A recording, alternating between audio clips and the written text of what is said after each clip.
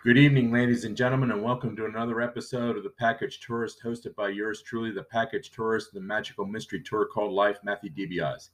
Tonight's guest is author Roger Meyer.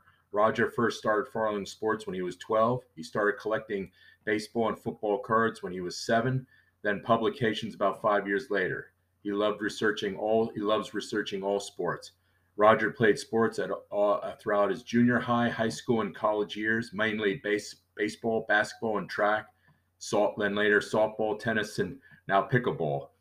He has been accumulating sports books, record books, and yearbooks and encyclopedias his whole life. Today, Roger spends a lot of his time researching player and team stats, often trying to compile game-by-game information, mostly from the 1950s. And someday he wishes to create a web page to publicize and sell copies of his research. In 2000, Roger published his book, The First Mr. Basketball, The Legend of Bobby McDermott, a bio of one of the greatest pro basketball players in the 1930s and 1940s. Roger, welcome to the show. It's an honor and privilege to have you here.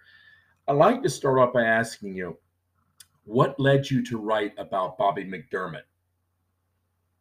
Well, Matt, a lot of the information that was out there on professional basketball when I was growing up mainly talked about the NBA, and they made it seem like there was no professional basketball other than when the NBA began in 1946. And I found the National Basketball League was started in the late 30s, and then even the original ABL, which went back into the 1920s. And so at different times you would see articles in magazines or books, and they'd have stuff about the ABL, and there were a couple of record books that I picked up, and they listed the standings each year and the leading scorers. And, McDermott was in there, and he would average 10 points a game and lead the league in scoring. But a lot of times the other players were only averaging, and these would be the, number 2 through 5 leading scorers. They'd be averaging like 5 and 6 points a game. And one of the things that happened is in 1935 and 36, McDermott leads the league in scoring with the Brooklyn Visitations. And then there are other players throughout the next 4 years that lead the league. There's no mention of McDermott at all. And all of a sudden, in 1939 and 1940, Bobby McDermott leads the ABL in scoring again. And I thought, where did he go for those 4 years? You're going to tell me that he was the best player for 2 times, 5 years apart? Well, I discovered that he wound up playing for the traveling New York Celtics. And many people had thought that the Celtics had disbanded in like 33 or 34, right in the middle of the Depression, when a lot of sports teams were just finding it difficult to survive. But they continued to play, and that's where McDermott was for those years. And so just trying to find information like that when there's a hole. And that's kind of the biggest thing that I do, is when I see information and then there seems to be a gap and something's missing and I can't find out why, that's when the interest in doing the research kicks in. So, and he was, in 1945, he was voted the greatest player of, the first part of the century. But the official voting took place like in 1950, and by then George Mikan had established himself, and he was voted the greatest player of the first 50 years. But there was a poll taken in 1945, and McDermott was called the greatest player to that point in professional basketball. So, Roger, please tell our listeners how vastly different basketball was in the 1930s and 40s. I mean, I've read accounts. It is hardly what you see today. Can you tell us the differences? Take us back in a time machine and describe what it looked like back then, the game of basketball. Well, probably the biggest thing that happened was that back in the early 30s, after every basket, play was stopped, and you went to midcourt and you had a jump ball. So no fast breaks or anything like that. And again, looking at records, the centers, who were often, much bigger than everybody else at 6'5", maybe 6'6", but they didn't score. You could, if you found box scores and things like that, they didn't score. But their biggest role was getting the tip. And so you have the other players are ones that did the scoring, but, you can't score if you don't have the ball, and the centers the Senators. The centers played a very important role in that aspect, but it just slowed the game down terribly. And finally, in 1937, I think they did away with that center jump. But up until that point, that's why 25, 30 points a game for a team, that's what was scored. And it just was very slow. Another thing that was also very important until Hank Luisetti came along for Stanford, everybody shot two-handed. Everything was a standstill, two-handed set shot. You know, guys didn't do running one-handers or even hook shots or anything like that. So it was all a two-handed shot, and it was just very different. And then Luisetti pioneered the running one-hander, not the jump shot that we know of today, but the running one-hander. And that, everybody saw that and they said, wow, that's special. I want to learn to do that. So he was a big game changer when it came to that. But it was just a very disciplined, slow, plodding, and until you had an absolutely wide open shot in many cases, you didn't shoot.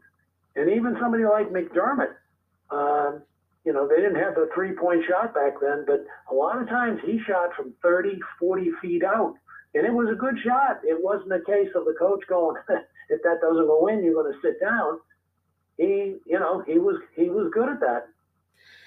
So mostly he liked to shoot it from long distance. He wasn't one to attack the rim then in that case?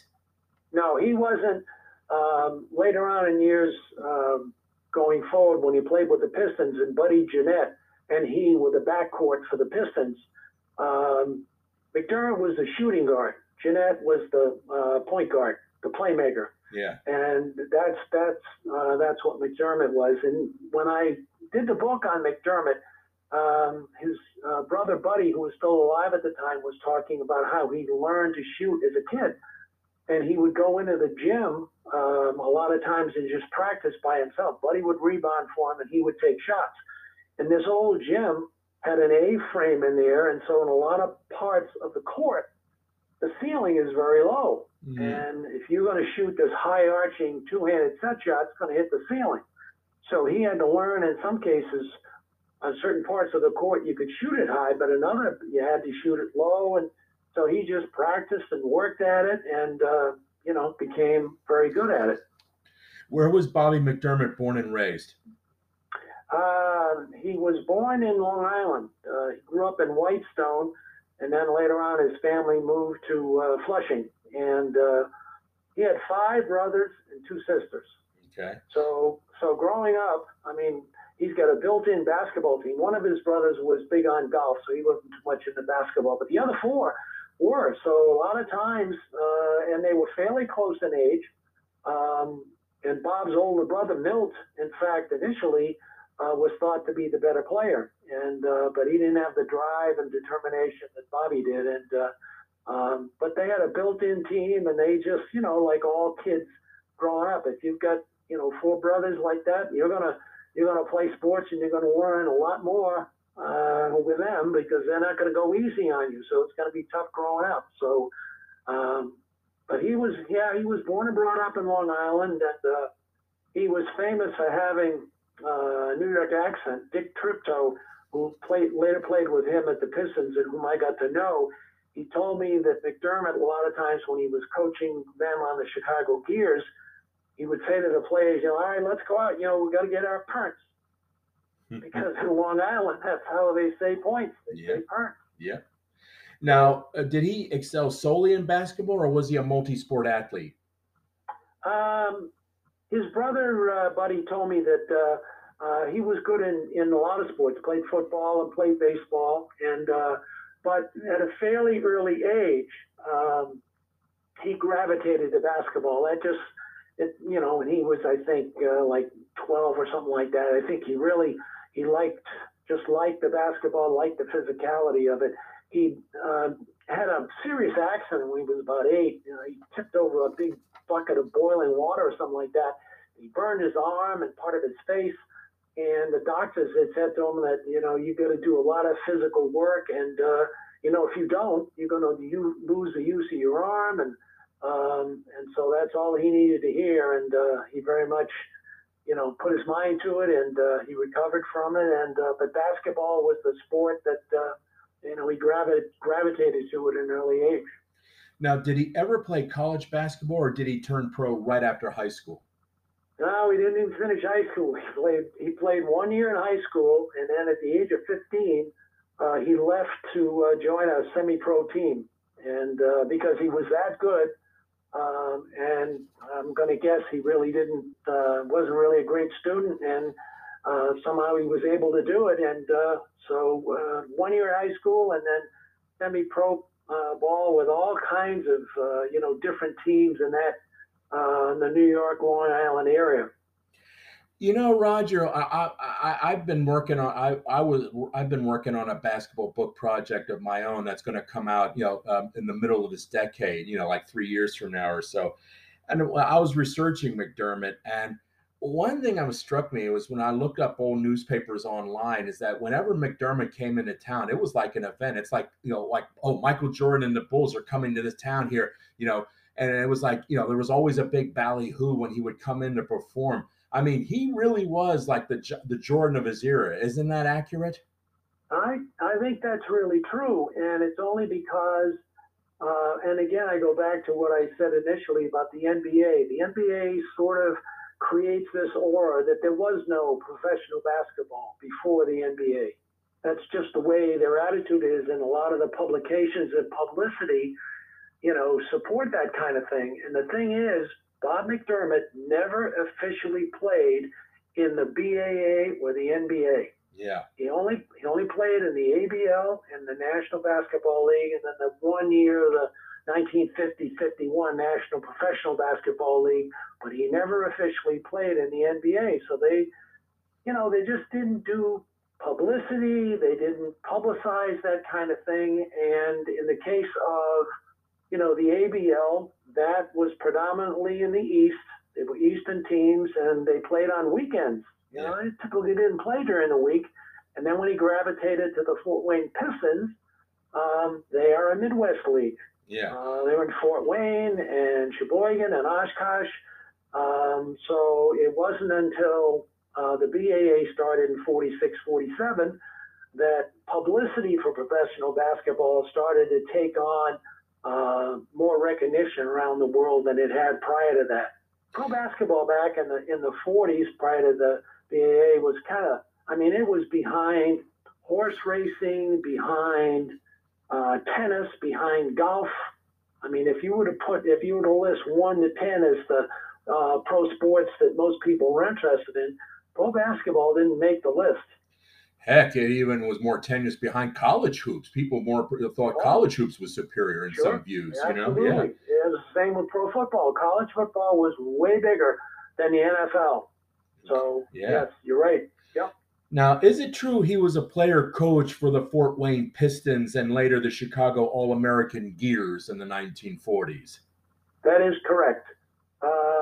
What's interesting is there was a guy at Fort Wayne named Carl Bennett, who in many cases is listed as the coach, but in reality, McDermott was the one who set up the game plan, ran the practices and stuff like that.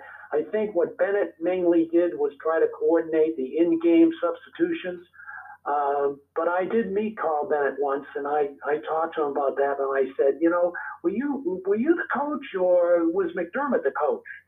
And he kind of, tiptoed around it, and he said, we both sort of did it, and so I think because McDermott's personality was really, kind of forceful, and he was the player, and Bennett was, the business manager.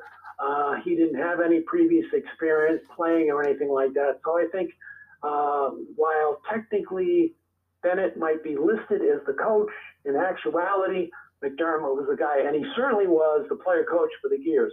That goes without question. Yeah. Now, let's talk about that championship season he had with the Gears in 46-47. I was right, 46-47, correct? Correct. Now, that's when he teamed up with George Mikan, who, of course, by himself altered the game enormously as well. The first true giant, in pro basketball. What was his relationship like with George Mikan? Because before Mikan come along, McDermott was the big guy and the superstar. Now all of a sudden you got Mikan. How did the two interact with one another? I mean, did they mix? Was it a good mix? How did it work out, the dynamics between McDermott and Mikan? Well, they were only together that 1 year, and in my research, I wasn't aware of anything where there was a personality clash or anything like that. And everything that I've read, they seem to get along. And again, I mentioned to you that I struck up a relationship with Dick Tripto, who was one of the teammates on the Gears, and I had asked him a couple of questions about what it was like to play for McDermott and having Mike in there. And he loved Mike because he played with Mike in college. They both went to DePaul. Yeah. And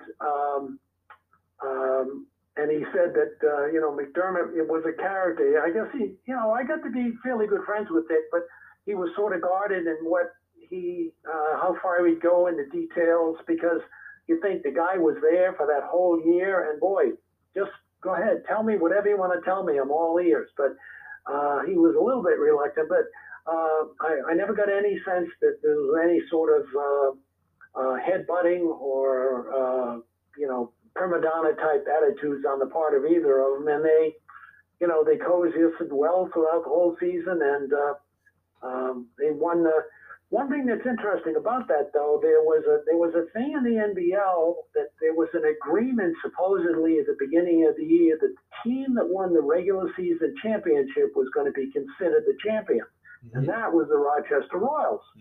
But nonetheless, the Gears played the Royals in the playoffs, and the Gears beat them.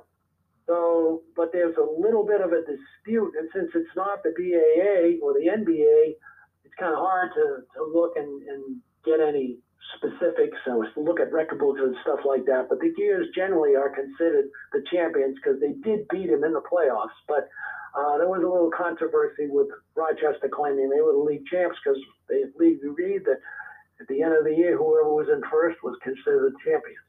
So. Now, when you were researching this book, did you get any assistance from the McDermott family, the children, and any survivors? Did you get any help from the family? Oh, I absolutely did. His second son, Billy, was absolutely great. And he loved his father, and he had all kinds of stuff to share with me that happened. And he was a big help. And then he gave me Buddy's phone number. Buddy was living in Wisconsin at the time. And so I got a sense of McDermott growing up from talking to Buddy. So that was really good. McDermott's first son, Bob Jr., didn't like him at all. McDermott and his wife had divorced like in 1947, and the kids were still somewhat young at the time. And so he always blamed his father for that and never forgave him. And I talked to him once. I asked Billy if he'd give me his number, and he did. And I talked to him for about 5 minutes, I think. And he just said, "Oh, I hate that bum. I don't want to talk about him." And so that was that. But I also got an opportunity to talk to McDermott's first wife, who was alive at the time, and she gave me an insight into him and what it was like initially being married, and how he changed when he went to the Celtics. Because when he was with the Brooklyn Visitations, and in 34, 35, and then 35, 36, and then he goes to the Celtics, and so he's gone. He's traveling all the time. He's not home, and it just put a strain on the life. And I guess up until that point, he really hadn't even been a drinker. He didn't drink at all, and so you figure he's on the road with these guys that are 10 or 12 years older than him, Dutch Dennett, Joe Lapchick, and he's just a kid. And so she just said that, he changed a lot. He wasn't the same. And like I said, they divorced in 1947. But I was thrilled to be able to talk to, his first wife, his brother, his son. And again, there's just not enough documentation of him as a person, as a player, all during those years, except, you go to a record book and there's the leading scorers, and But what was he like? What the questions that you've been asking? What kind of shooter was he? Was he a point guard? Was he a shooting guard? Did he play other sports?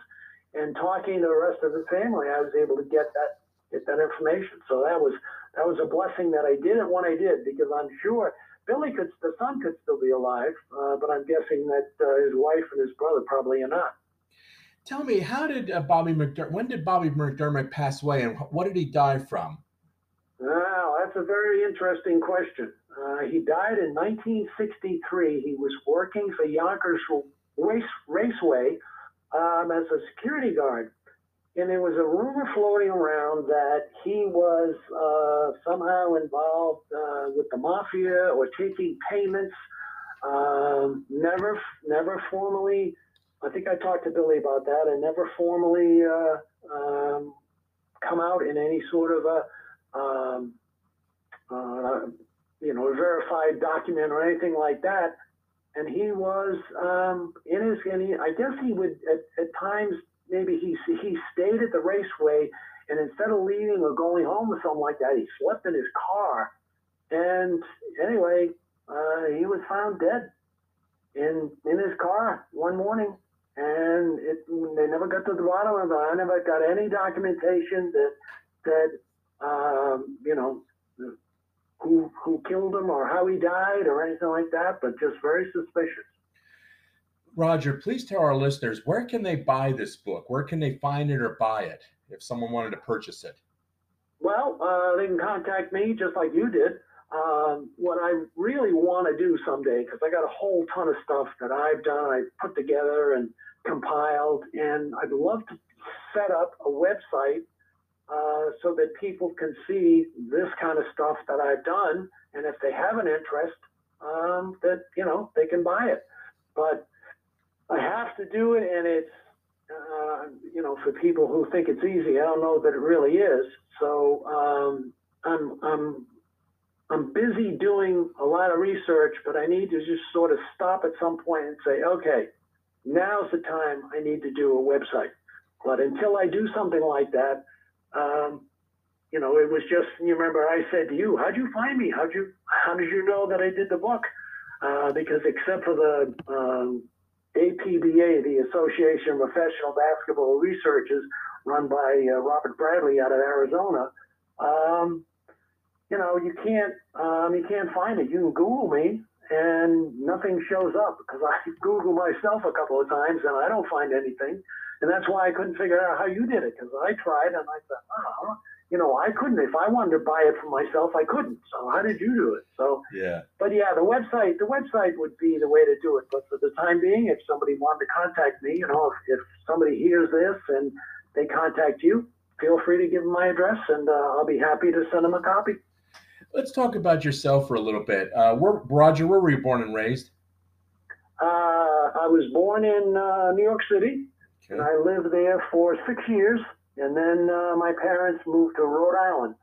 And basically, I grew up in Rhode Island. I went to high school there. I went to college there. I met my wife at college. So I consider having grown up in Rhode Island, and I have been living in Massachusetts since 1966. So. Yep. What inspired you to become a writer? It's kind of interesting. I would say that as a kid growing up in school, I was much better in math than I was English.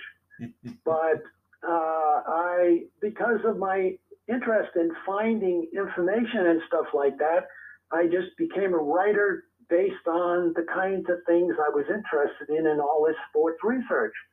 And so it just started from that. And I did get a good degree in English. I had hoped someday to be a sports announcer. So I majored in English and I minored in speech.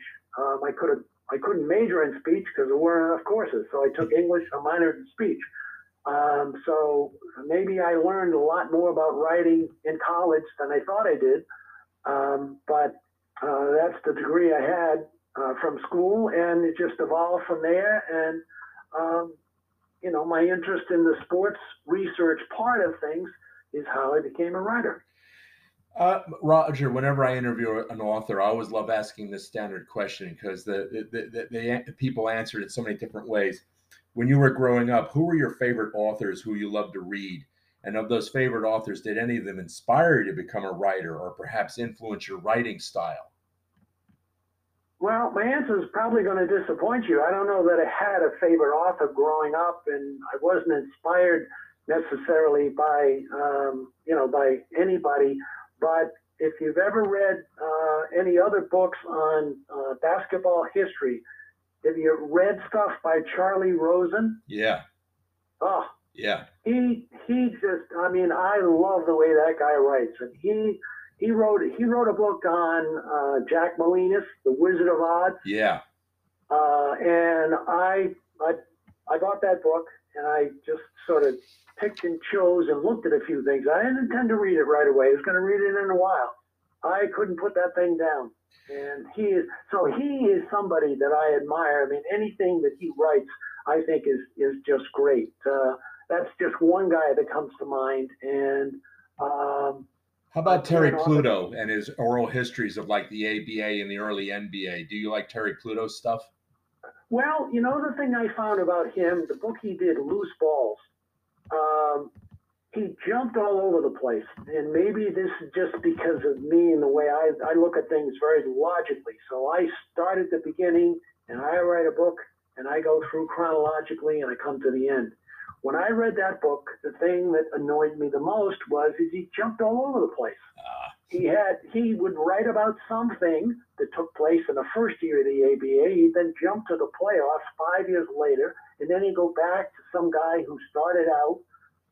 So that particular book, and I love getting stuff on the ABA and things like that, but that particular thing just kind of bothered me. And Bob Ryan, he writes for the Boston Globe, and I've been reading his stuff for many years, and he did a book on Elgin Baylor, and he's another guy that different books that he's done. I'm not a Celtics fan, so I don't have a lot of Celtics books, but most of the stuff that he's written, I've really enjoyed a lot, and I like him very much as an author. Roger, if you ever come out with another book, please let me know. I would love to have you on my show again, okay?